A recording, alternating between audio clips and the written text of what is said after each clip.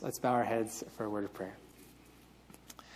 Gracious Father, we're giving you permission right now, just a green light to send us your Holy Spirit.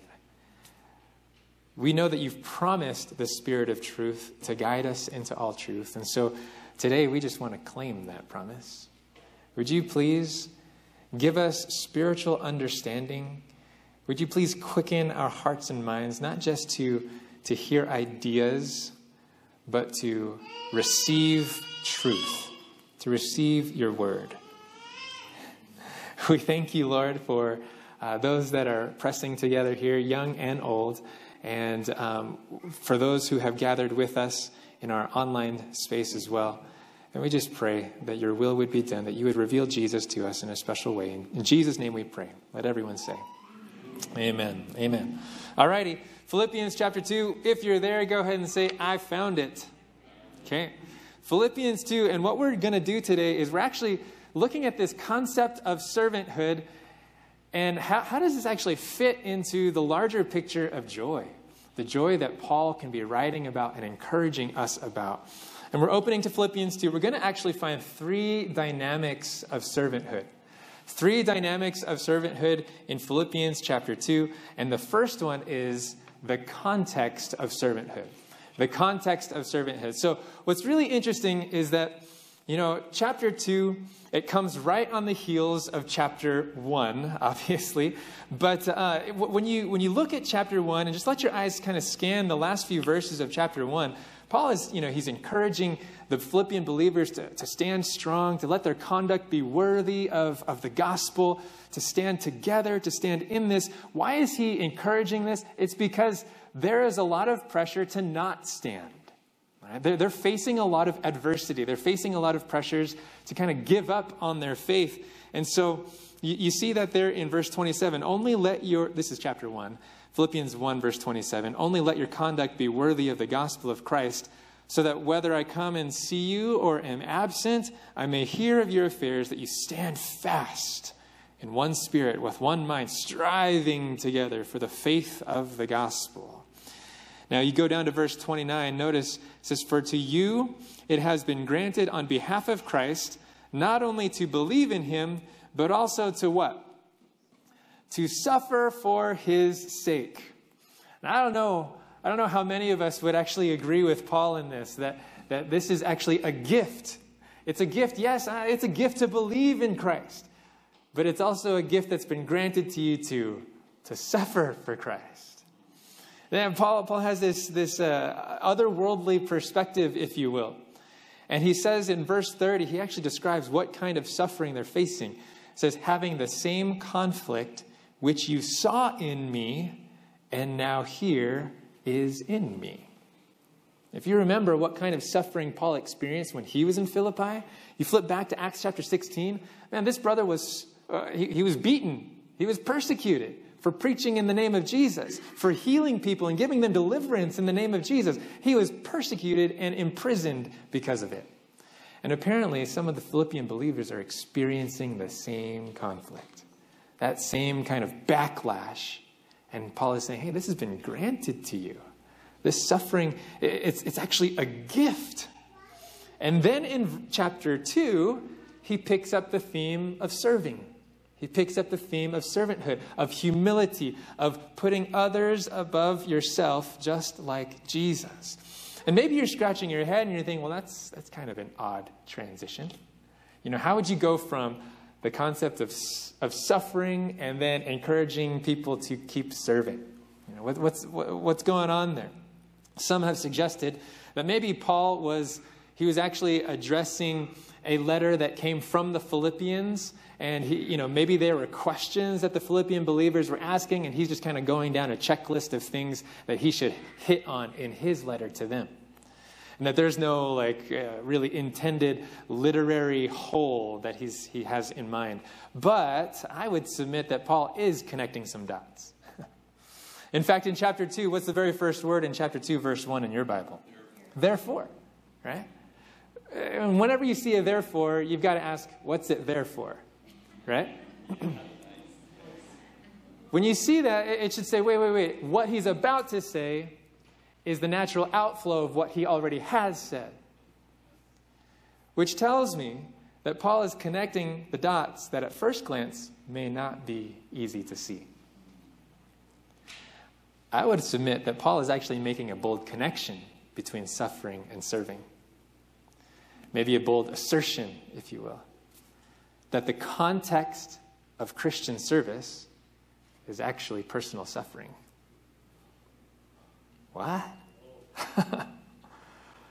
In other words, even when I'm suffering, I can still be a servant. Or maybe we should say it like this: I should still be a servant. Even when life is crumbling around me, even when the people I'm trying to serve are not appreciative of that service, and there's kickback and backlash, that's when service is needed the most. So we're talking about dynamics of servanthood. I think Paul is, before he even addresses servanthood per se, he's giving us the context. The foundation of servanthood is that it's in the context of suffering and adversity. And I tell you, it's easy to pray that God would use us to be servants. It's easy to sing that song, "Make me a servant, humble and meek." It's easy to sing that when our cups are full, when we're financially resourced, and we feel like we have a lot to give.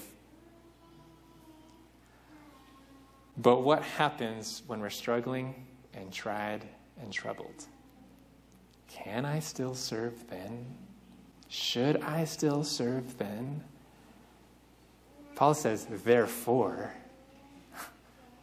go for it. Right? According to Paul, this is when we need to serve the most. Friends, we are living in a struggling world. We are living in a world that is troubled. The headlines over the last couple of weeks, as we were already praying about, this world is falling apart at the seams. Yeah?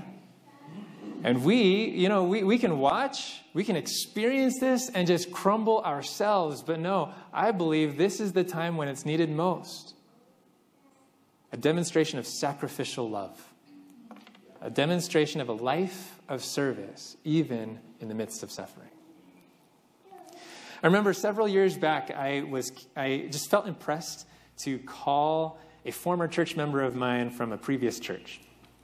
And by the time I left that church in California, this gentleman, his name was Steve, really amazing individual. He had just been baptized, I think, around the last Sabbath of my time at that church.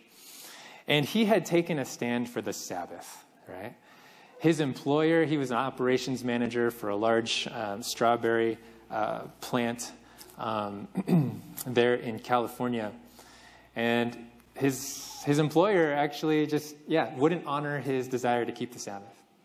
And so he was unemployed by the time I left. When I called him 3 years later, he was still unemployed. Still. And I remember just feeling impressed to call him, and I caught him while he was out weeding his garden or his front lawn. And, normally this guy, Steve, he was just such a man of humility and steadiness, when he knew that he was going to lose his job, he was still talking faith. He wouldn't let doubt and uncertainty even just come out of his lips. Anyways, when I called him, this was 3 years after the fact. And Steve, he's weeding his garden, and he's so thankful that I called because he was feeling discouraged. And he's thinking to himself, why? Why is this happening? I am just trying to honor God, right? I want to get beyond this struggle. I want to get beyond trying to figure out where our next meal is coming from. I want to get beyond the struggle of taking care of ourselves. Didn't God promise that when we seek his kingdom first, all these things will be added unto us? I mean, these are the things that were coming from Steve's heart. And, I was doing my best to encourage and to cheer and to let him think out loud. And that's exactly what the Holy Spirit did in that moment as we were there on the phone together. I remember he kind of dropped his tool and he said, you know what? Maybe that's it. maybe that's what God is calling me to do. And he's kind of counseling himself in this moment. And he says, I need to start looking for ways to help others. I need to start putting myself in a position of servanthood. And out of that, maybe God will bless. Well, even if he doesn't, that's what I'm going to do. I'm going to stay committed to just being a blessing to others. He's going to carry me through no matter what. And that was incredible to me, that in the midst of his personal suffering, in the midst of his adversity where he didn't know the way out, he just concluded, look, I've been trying to find my way out, but what I need to focus on is how to help others find their way out.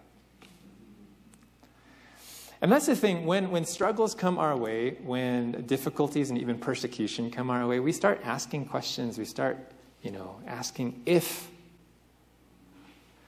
And in chapter 2, verse 1, when you start reading, that's kind of how Paul starts, right? He says, therefore, if there is any consolation in Christ, if any comfort of love, if any fellowship of the Spirit, if any affection and mercy. And maybe he was anticipating that the Philippian believers had been asking these kinds of if questions. Man, if all this stuff is happening, is there really any consolation in Christ? Is there really any value in belonging to him if I don't have any belongings myself? And that's what happens. Seasons of adversity and extremity may cause us to question, are there bright spots in actually following Jesus? And I believe that the answer is a resounding yes, right? It's a resounding yes. And what Paul is writing here is similar to what Steve, my friend, came to realize over the phone, that sometimes the best way to recover that consolation, the best way to recover that sense of fellowship of the Spirit, of affection and mercy that God has my back, is not necessarily or not primarily focusing on how to get myself out of the rut, but shifting my focus on how to lift up others out of theirs. You follow me today, yes or no? Yeah? And so Paul's appeal, if you keep reading in chapter 2, verse 2, says, fulfill my joy by being like-minded, having the same love, being of one accord, of one mind. You get the idea. Well, what is Paul's appeal? Is it an appeal to just some generic sense of unity, of one mind, groupthink that will just kind of make all the problems disappear or feel like they're not there anymore? No, I don't think that's what he's appealing to. He's appealing to have a certain kind of mind and all of us being on the same page with that kind of mind. So what is that kind of mind? That's what we'll get to in the second dynamic, the mind of servanthood. So we've talked about the context of servanthood, and that is suffering and adversity. That even in the midst of our troubles, we can be a blessing and give our lives for others. Now, the mind of servanthood, Paul will go on in the next few verses to basically spell it out. The mind of servanthood. Now, and I want to address this first, that when we're talking about the mind of servanthood, Paul doesn't want us to just go through the motions of serving others. He doesn't want us just to go through the motions outwardly of doing nice things, doing things that will be a blessing for others. But servanthood actually is an outward life that comes from a certain kind of mindset. Do you follow me? Yeah? It's an outward life that comes from an inward attitude, a certain kind of perspective. In fact, the word for mind, having one mind, and then in verse 3, lowliness of mind, and then in verse 5, let this mind be in you. That word mind, it's actually the root word that we get. It's phroneo. And it's the root word of things like diaphragm, okay? It's talking about that internal thing that regulates your outward life. Yeah? Like when your diaphragm contracts, it lowers and then it expands things on a visible level, and it causes a chain reaction of things. And so when you've got a certain mind, it's an inward thing, it's an inward perspective that creates outward behaviors. Yeah. So what is this mind? What is this servanthood mind that starts from the inside and works its way out? In verses 3 and 4, Paul spells it out. You've got it there. It says, let nothing be done through selfish ambition or conceit, but in lowliness of mind, Let each esteem others better than himself. Let each of you look out not only for his own interests, but also for the interests of others. When you're talking about what kind of internal attitude creates a life of servanthood, it's right there. It's the complete opposite of selfish ambition. It's the complete opposite of grasping for things for myself, by myself, in my own power. Right? It's the complete opposite of vainglory and conceit. In fact, it's a mindset that is completely foreign to this world. Right? It is completely foreign. And really, we need models to illustrate it. And on a weekend like Memorial Day weekend, we can think of fallen soldiers, individuals who have trained, who have given all for their country. And that models for us, that allows us to have some sort of concept of people giving their lives for others' freedom and safety. But even those heroes fall short of the ultimate example. And that ultimate example of this mind of servanthood, it's in Jesus, right? So in verse 5, 6, 7, 8, let's keep reading. It says, let this mind be in you, which was also in Christ Jesus. Now notice, as we keep reading, there's an inside-out dynamic, the inside attitude that shows up or manifests itself in outward actions. Here's the inside part. Verse 6, who, being in the form of God, did not consider it robbery to be equal with God. In other words, when it came to his divine identity, that wasn't something Jesus stole from God. No. That's who he was, right? Yeah, that wasn't robbery for him. In fact, we could also say that it wasn't robbery in the sense that he wasn't trying to cling to that identity. He didn't feel like he had to defend that identity or grasp it. That was just something he was. That's who he was. And that was his mind, right? But then verses 7 and 8 show how that mind demonstrated itself in the life. Verse 7, but made himself of no reputation, taking the form of a bondservant and coming in the likeness of men. And being found in appearance as a man, he humbled himself and became obedient to the point of death, even the death of the cross. Wow. So his divine identity, however real it wasn't something that he felt he needed to grasp for. It wasn't something that he needed to cling to or get clingy about and defensive about. But what he did cling to was our humanity. Right? In verse 8, and being found in appearance as a man, he humbled himself and became obedient to the point of death, even the death of the cross. So let's not stop there. He didn't just cling and take humanity. He clung to humility. And that humility led him to obedience. And that obedience led him to obedience to the point of death, even the death on a cross. You want to know what servanthood looks like? That's what servanthood looks like. Yeah? And the result of that mind that showed up in action, in verses 9 through 11, it says, therefore, so as a consequence or because of all of this, verse 9, therefore God also has highly exalted him and given him the name which is above every name. I just love this. Okay, so in Philippians 2, you've got this downward trajectory of Jesus, he is God.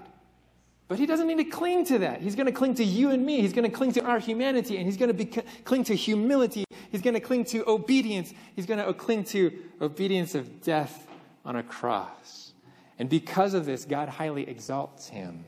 And you notice that this downward mobility actually results in not himself exalting himself, but God doing it for him.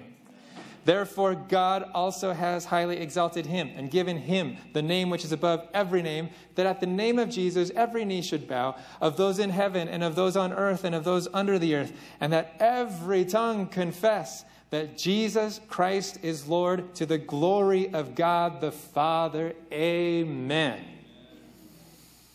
This is the King. And this is the complete opposite of the way this world operates, right? I mean, you do a quick cross-reference to Isaiah chapter 14. Yes. Man, Isaiah chapter 14, which puts a magnifying glass on the heart of that rebellious angel Lucifer. You remember this? Lucifer, he said, I will exalt myself above the stars of God. I will exalt my throne above the mount of the congregation. All these things. I will. And he, Lucifer, is trying to go upward in and of himself, for himself. But Jesus shows us a completely different way. Where Lucifer's rebellion led him to be cast out of heaven, Jesus' humility led him to be exalted. This is Jesus. That's my King. Yeah. And so you're talking about servanthood, or Paul is talking about servanthood. He's giving us the context of it. It's not just when life is easy. It's especially when life is hard. He's talking about the mind of it. It's something internal, an identity that is so secure that it shows up in a life of humility. And then the third dynamic that he shares with us is actually the joy of servanthood. And maybe you're thinking to yourself, I don't necessarily associate servanthood and humility with joy. But could Paul be doing this for us? Yeah, I believe he is. Actually, you go back to verse 2 of the same chapter. Chapter 2, verse 2. He says, fulfill or bring to the full, complete my joy. How? By being like-minded. In other words, being of the same mind of Christ. Being of that servant's mind. Apparently, having this same mind brings Paul's joy to the full. And I would submit that it brings God's joy to the full and our joy to the full as well. You know, last week, I had mentioned this earlier. Last week we were concluding that joy is based on Jesus, not like happiness being based on happenings. And I was realizing that, maybe that idea of, I'll have joy no matter what goes on around me, no matter who is around me. Maybe that idea of joy being based on Jesus could lead to the unhealthy extreme that joy has no relation to the people around us. That joy is experienced in complete isolation with Jesus. Just me and him. That's all. And yes, while that is true to some extent, it's not the fullest picture. Okay? So I wanted to kind of clarify that. Joy really actually has an interpersonal dynamic to it. Okay? That's why Paul is telling them, hey, you can complete my joy. You can fulfill my joy by being of this kind of mind. So I want us to explore just for a little bit the relational or interpersonal factor to joy. And let's be clear, this is not basing joy on whether or not people like me. Because not everybody's going to like me. Not everybody's, I hate to break that to you. It's just, not everybody's going to like you or treat you well or satisfy your needs when you hope they will. You see, that's why we see Paul rejoicing even when he's beaten. That's how he can rejoice in the Lord always. And again, he says rejoice, even when he's imprisoned. So this interpersonal factor of joy, what do we mean by that? Well, it's joy that comes from me treating others well, not necessarily when others treat me well. A subtle shift, yeah? It's a joy that comes from me choosing to serve others' needs, etc. So I hope we recognize that the relational component of joy is not whether I'm on the receiving end of the interpersonal benefit, but whether I'm on the giving end of it. Yeah? Actually, go with me, hold a finger here in Philippians 2. Go with me to John chapter 15. John 15. Yes, please make sure to put a bookmark because we are coming back to this. This is one of those chapters that really spells out joy for me. John 15, Jesus just has a few hours left with his disciples. And he is walking from the upper room, likely to the Garden of Gethsemane. And on the way, they see some vine branches, and Jesus stops to just give them some wisdom. Hey, he knows that he's about to depart. He wants their connection with him to stay strong. And so if you're there in John 15, go ahead and say amen. Okay. Now in verse 11, he knows the disciples' hearts are heavy, but he's going to give them a recipe for joy here. It says, these things I have spoken to you, that my joy may what? Remain in you. I love that. And that your joy may be full. So not just partially, but completely, fully. It's a beautiful promise. So again, Jesus is saying, hey, these things I've spoken to you, that my joy may remain in you, that your joy may be full. The question we should ask is, well, what was he saying that would factor into this full joy? That would factor into this abiding, very sticky and enduring joy? Well, you look in the rest of the chapter, you start scanning what Jesus had already said. He was talking about abiding in the vine. Like a branch abides to the vine. Hey, stay connected to me. Yeah?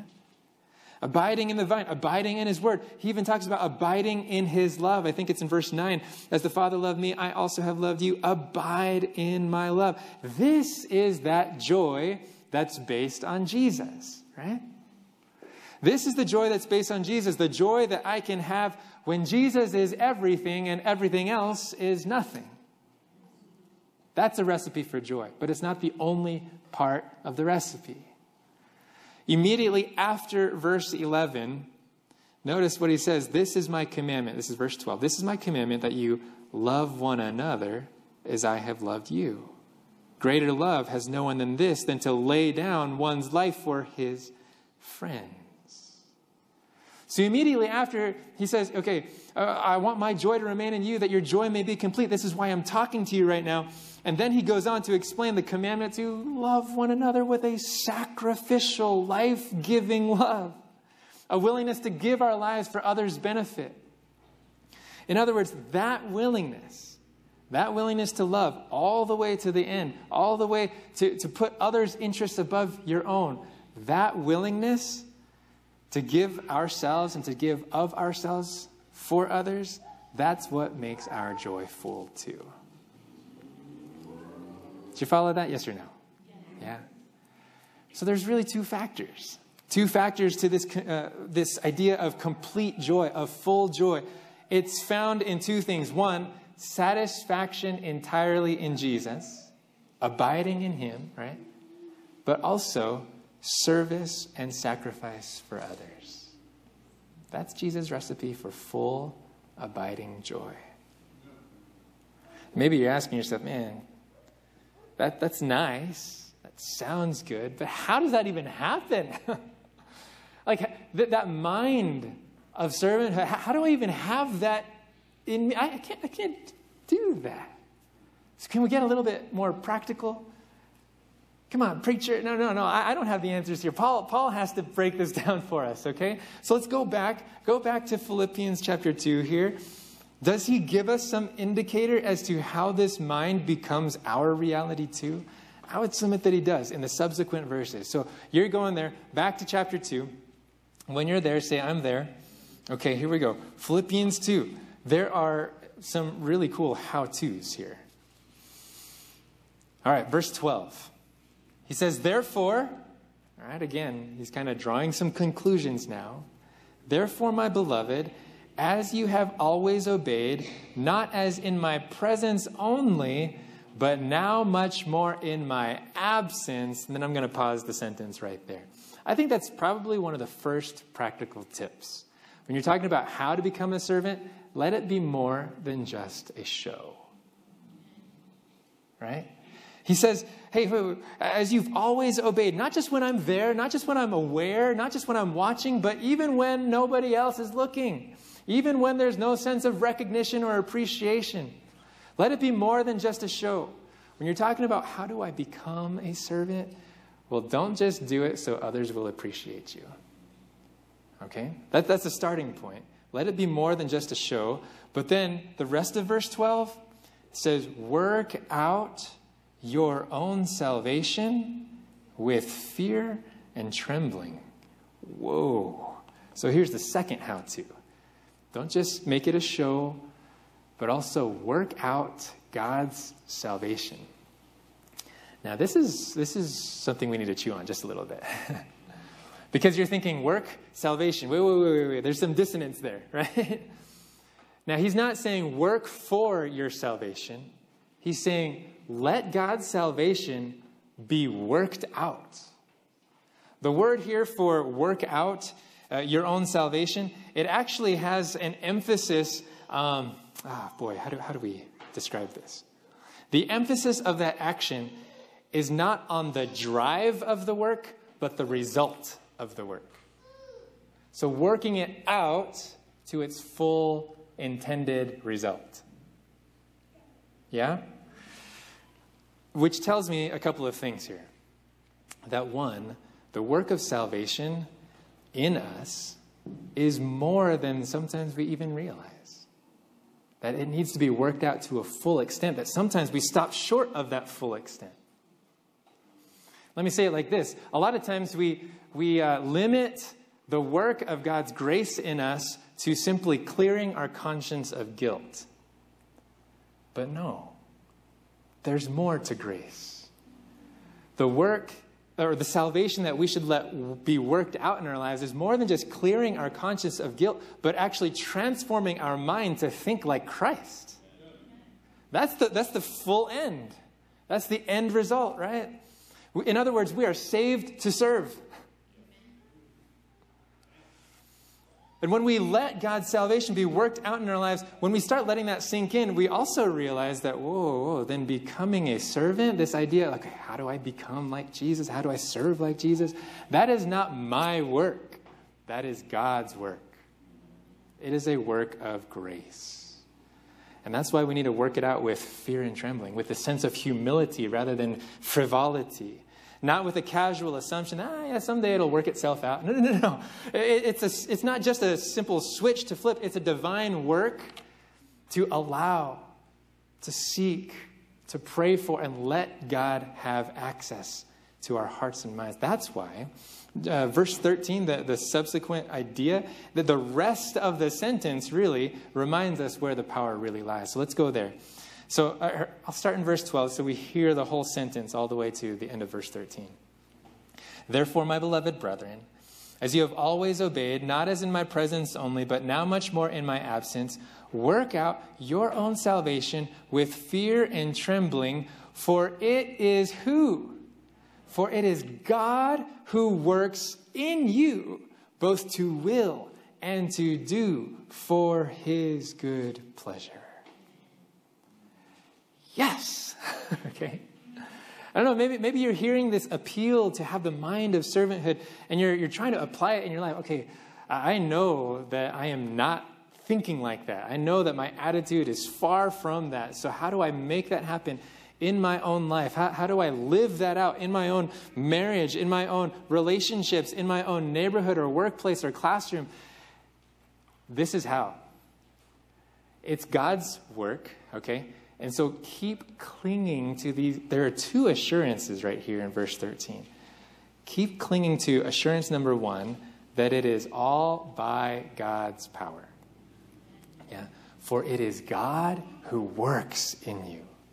That's awesome. The word there for work, it's energeo. It's the word that we get for energy. Okay? He's the one giving the energy. What we're allowing in verse 12 is we're just allowing the result of his energy being worked in us. Yeah. So God is at work in us. And I love this. I love this. It's all God's power. It's not our own. And all of this works out for God's good pleasure. Those are the two assurances. It's all God's power, and it's really God's good pleasure. In other words, he is pleased when we give him the green light.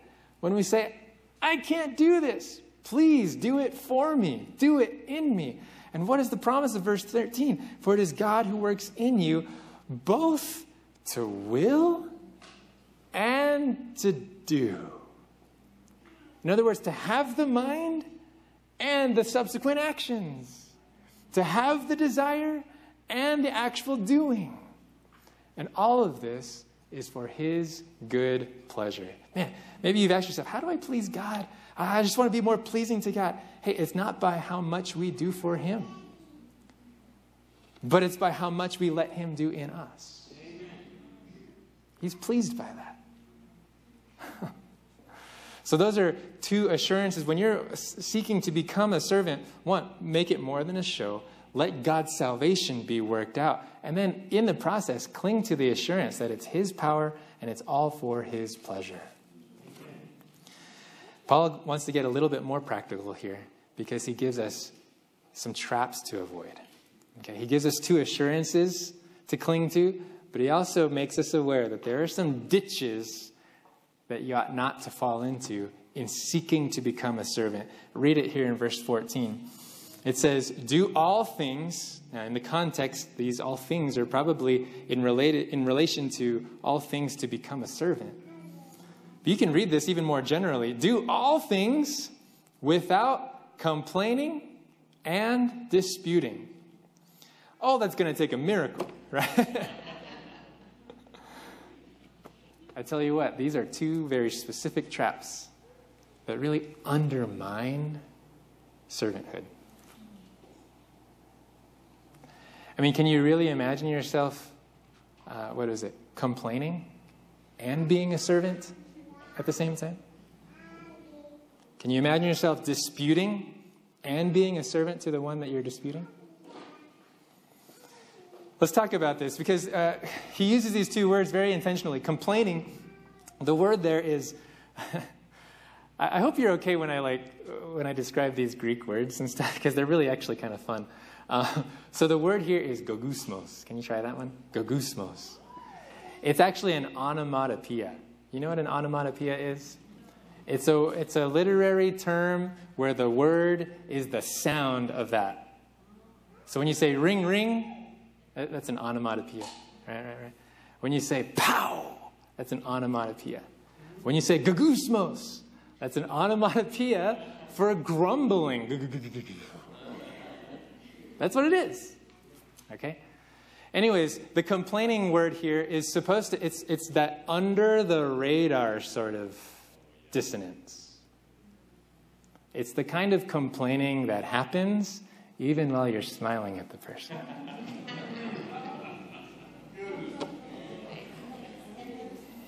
It's possible. Sadly enough, right?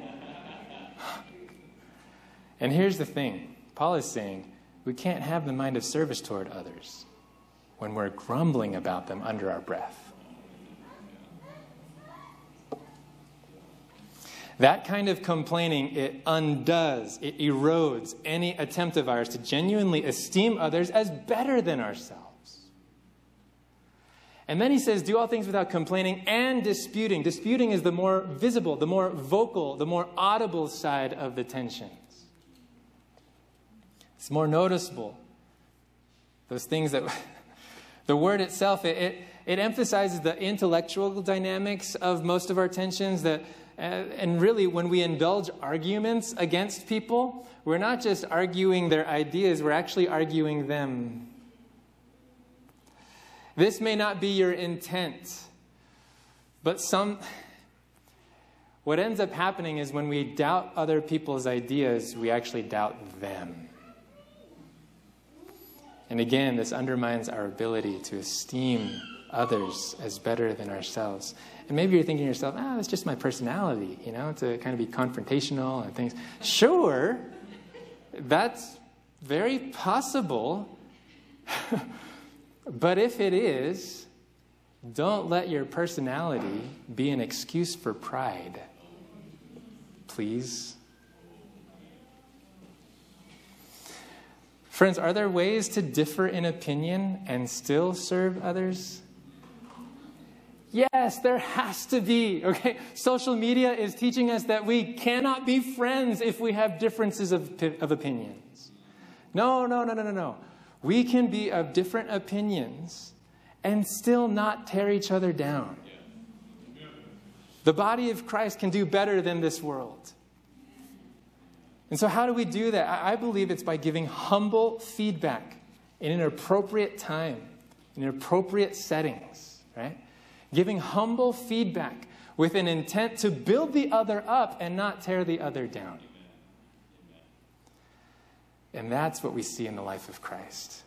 And when you see him or read those stories of him, speaking straight to some people that needed some correction, and you hear tears in his voice. Right? He is not lambasting people, trying to tear them down. No, he is trying to work for their salvation. I think we can admit that complaining and disputing, the silent type and the not so silent type, these come naturally to us. That's kind of our default.